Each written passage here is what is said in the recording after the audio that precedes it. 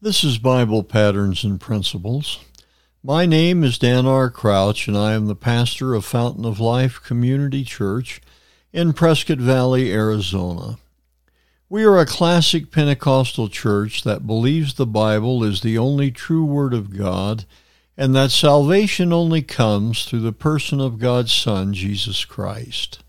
I believe the most important decision in your life is to accept Jesus Christ as your Lord and Savior. Repenting of your sins and giving your life to Jesus is the key to joy, peace, and success in your personal life.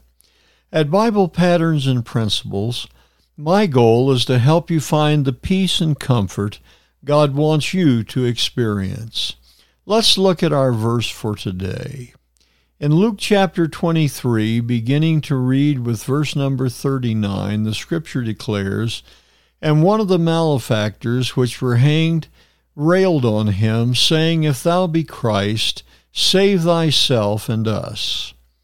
But the other answering rebuked him, saying, Dost thou not fear God, seeing thou art in the same condemnation? And we indeed justly, for we receive the due reward of our deeds. But this man has done nothing amiss. And he said unto Jesus, Lord, remember me when thou comest into thy kingdom.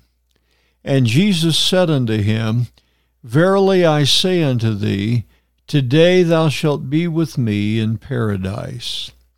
The words of Jesus to a repentant thief who calls him Lord are of hope and promise. The thief, near death, recognizes Jesus as Lord and asks to be remembered by him. It is never too late to repent of our sins and allow Jesus to save us.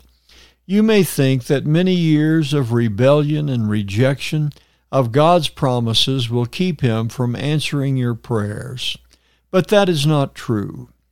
The book of Matthew chapter 7, verse number 24 declares, Therefore whosoever heareth these sayings of mine, and doeth them, I will liken him unto a wise man, which built his house upon a rock. Whosoever therefore shall confess me before men, him will I confess also before my Father which is in heaven. The promise of God is that if we confess him and do his works, we can have his salvation. It's never too late.